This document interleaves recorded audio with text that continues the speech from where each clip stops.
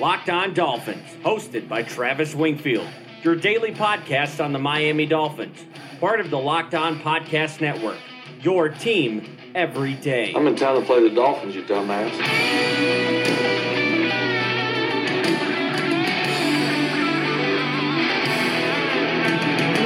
What's up, Dolphin fans, and welcome into the Friday, October the 19th edition of the Locked On Dolphins podcast. I am your host, Travis Wingfield, and I'm here to bring you your daily dose of Miami Dolphins football. And on today's show, some final thoughts ahead of the Lions game on Sunday, a review of the offseason moves so far, the Twitter mailbag, and before this show is done, we are going to choose a nickname for Brock Osweiler. But first, before any of that, I kindly invite all of you to go onto iTunes, Apple Podcasts, wherever you rate your podcast at, subscribe to the podcast, leave us a rating, leave us a review, and share the podcast with a friend or a fellow Dolphins fan. Follow me on Twitter at WingfieldNFL. Follow the show at Locked On Fins, and you can find my work at a variety of places. LockedOnDolphins.com, the #1 blog in the Locked On Network, FanRag Sports, Palm Beach Post, as well as 3rd&10.com, and of course, last but not least, the other Locked On Sports family of podcasts, like the Locked On Heat podcast and Locked On Magic podcast for all the local NBA coverage of your favorite teams.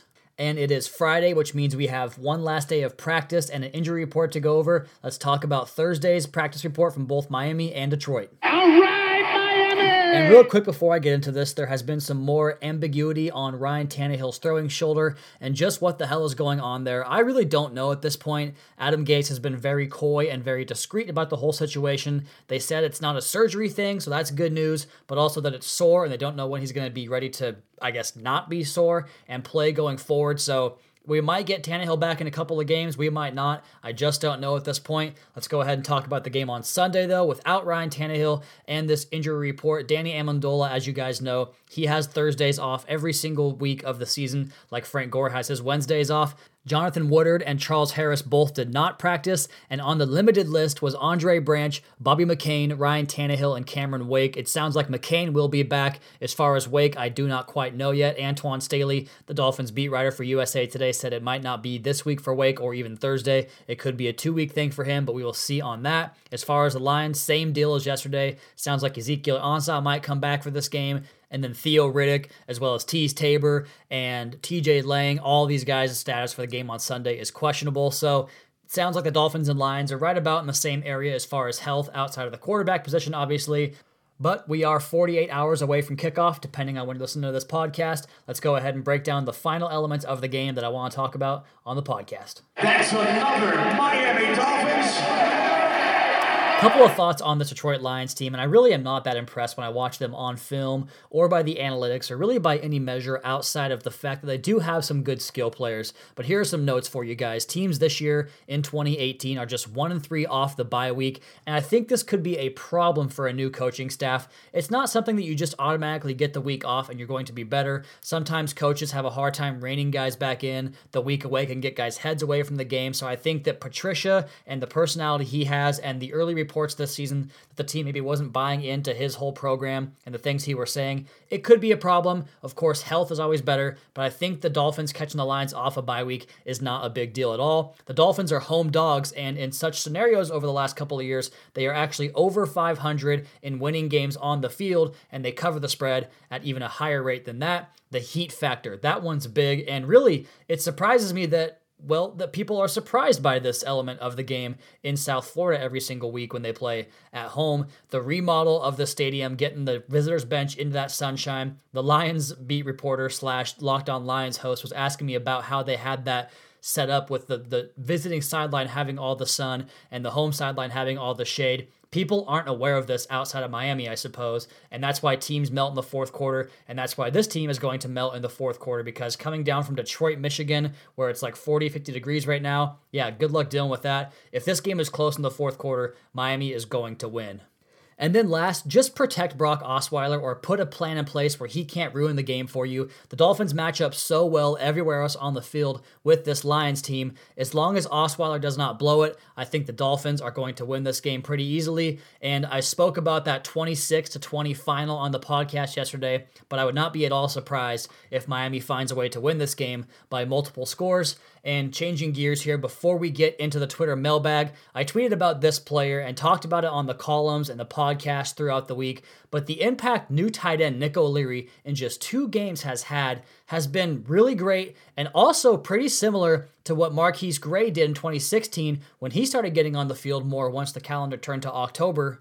And in the Dolphins' loss to the Tennessee Titans that year that put them down to 1-4, Gray played 6 snaps. The next week he played 27, and the next week he played 60. And in those 2 games where he got more work, obviously more in the latter, but in those 2 games, the Dolphins ran the ball for almost 500 rushing yards in those 2 victories. And Nick O'Leary comes out of nowhere, a street free agent, and he plays 28 snaps against the Bengals and then 52 on Sunday against the Bears. And wouldn't you know it, the Dolphins have 161 rushing yards against the Bears and not quite as much against the Bengals, but ran the ball very effectively there. Yesterday, I locked up the 200-yard performance for the Dolphins running backs in this game, and I think a big part of that has to do with Nick O'Leary and also Travis Swanson, the center, who has been fantastic in the last 2 games. Together, they give you more push in the ground game, and Miami has been very multiple in their run sets this year, and I think that just makes them even more of that, even more multiple, and I'm excited to see what they can do regardless of who's plays quarterback, because this running game has been good this year,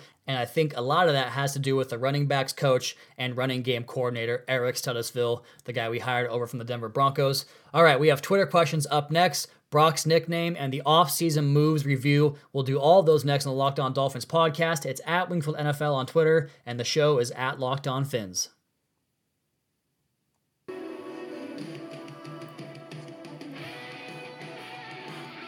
We are on to segment 2 for the Friday podcast, and we have your Twitter questions to get to here in just a minute. But first, I want to talk about the off-season review so far. I know it's a weird time to do it, just 6 weeks into the season, and I'll probably look stupid on this in just a couple of weeks when some of these guys fall off the face of the earth, but the Dolphins' offseason was really, really fucking good when you look at the players they brought in. Let's start with Albert Wilson first. I think everyone would agree, home run signing there, value for his money, big-time production. Danny Amendola, the production's not there, but you watch the way he helped in the pass and run game last week. He's a clutch player on 3rd down. He's been big-time, definitely a thumbs up for him. Frank Gore, obviously, thumbs up. Never thought we'd get that kind of production out of a 97-year-old running back. Robert Quinn, not quite the sack total yet, but without him, think about this pass rush and where it would be, because he is creating pressure, just not quite getting home. He is a thumbs up signing there. Minkah Fitzpatrick, home run, double thumbs up, whatever you want to call it. He was fantastic. Jerome Baker has had a big impact. He's a thumbs up. I think he's going to be a sub package and eventually maybe even a 3-down linebacker on this team in the near future. Akeem Spence,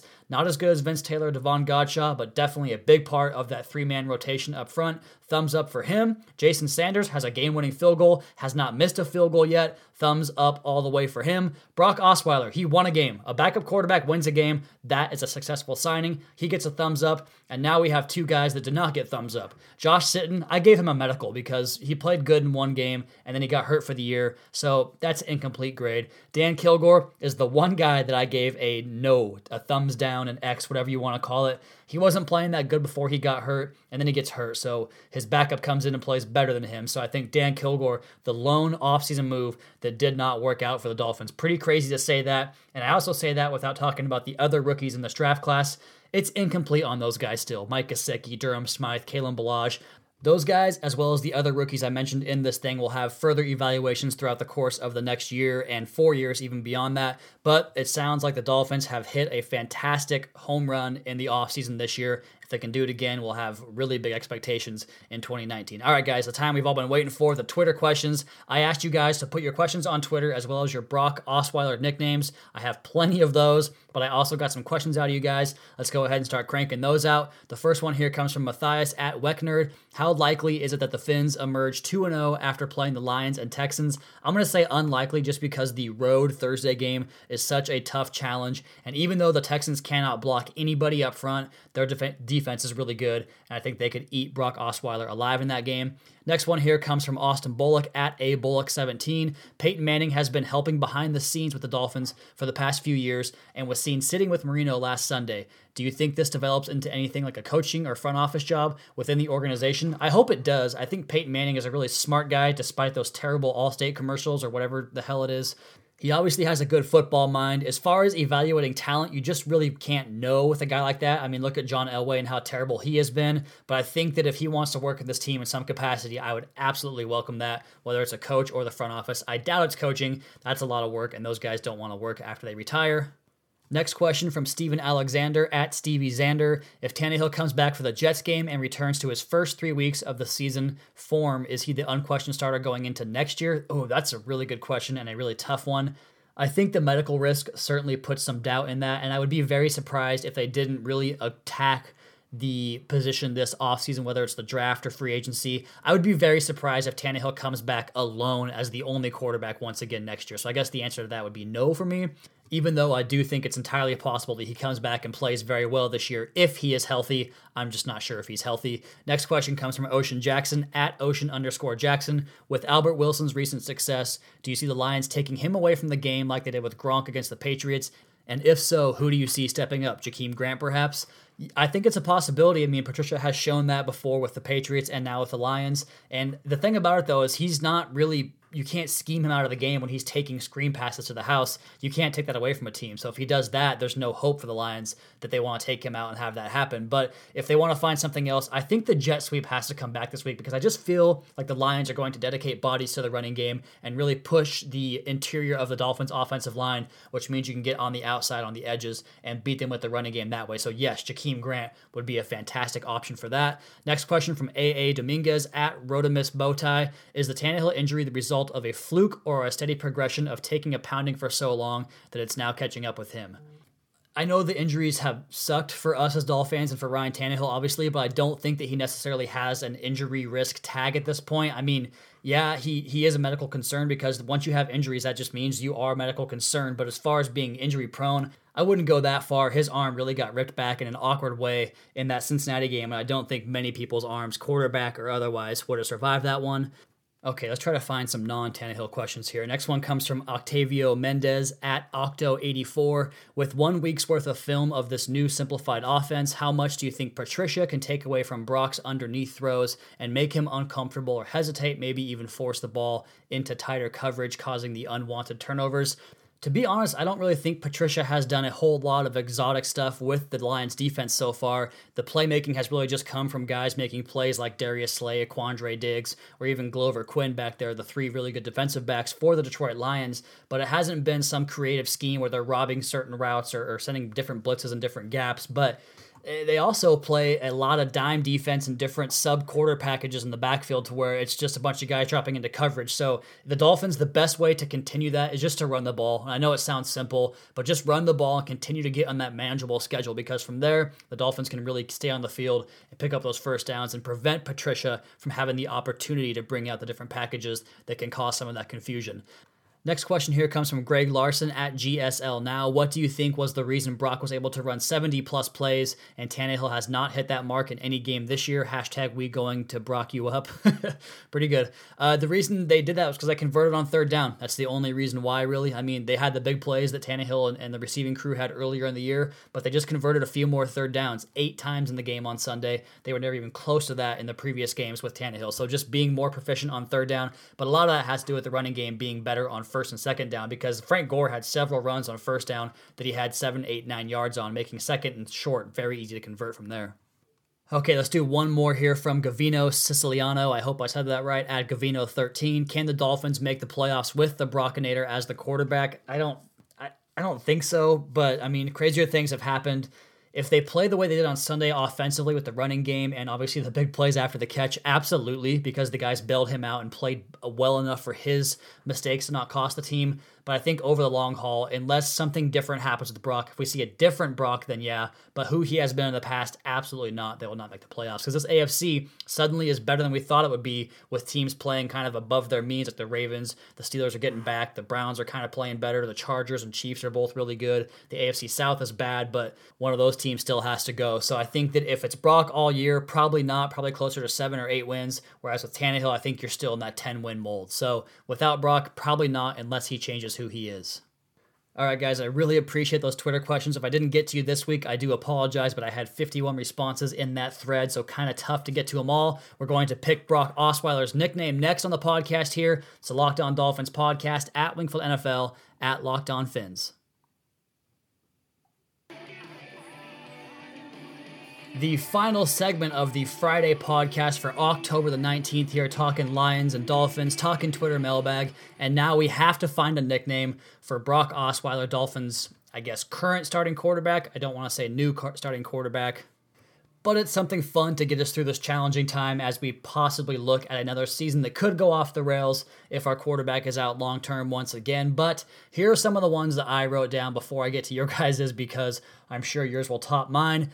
Brock Ness Monster, I like that one. The Brock Lobster is an easy one. Brockingham Palace, that doesn't really make sense. Brock'em Sock'em Robots, Brock Drop and Roll, Your Brock and Butter, I like that one a little bit. And of course, Johnny Brocker, a spinoff of Johnny Walker, my go-to Scotch whiskey blend there. But as you guys can tell, I'm in need of some help, so I'm going to go ahead and pull up that Twitter thread real quick here and pull out all your guys' nicknames you suggested here. The easy one, of course, that I've seen a lot, Rock Out with Your Brock Out, Detroit Brock City, Boulevard of Brock and Dreams, that is a nice spinoff of the Green Day song from way back in the day. Really like that one quite a bit. And there is one for Brocktimus Prime. We've got one here for Brock It Like It's Hot. That one's pretty good too. We are going to Brock You Up from that earlier question from Greg Larson. We've got Dr. Brocktopus. That's a pretty good one. Brock City Trick. Brock City Trick. I like that one a lot from Andy Ebert at Andy Ebert. Brocky 4, as in the movie. Brocktimus Prime again. Brocktagon. Mad Dog Brockweiler. Hard Rock Brock, of course. And then here's one not so much fun on the other side of the ledger here from Rick Newman. His friend was calling him Lossweiler, which is actually pretty good, but now we can call him Oswinner. Those are pretty good ones. I think that should be the case whether he wins or loses. That way we keep ourselves open for both possibilities, and let's be real, the more likely possibility that he's going to probably lose more games than he wins if, like I said, he is the same Brock Osweiler, the same old Brock Lobster we came to know. Brock Des Monster, of course, I love that one. The Brock Lobster, Brockules, that's a pretty good one. Mr. Brocktober, Osweilating fan, as an oscillating fan. Migos Weiler, I think it's a rap thing, but I'm not quite sure on that one. Brockback Mountain, that's a great one too. Let's see what else we got here. Keep scrolling down. Another vote for Brock'em Sock'em Robots.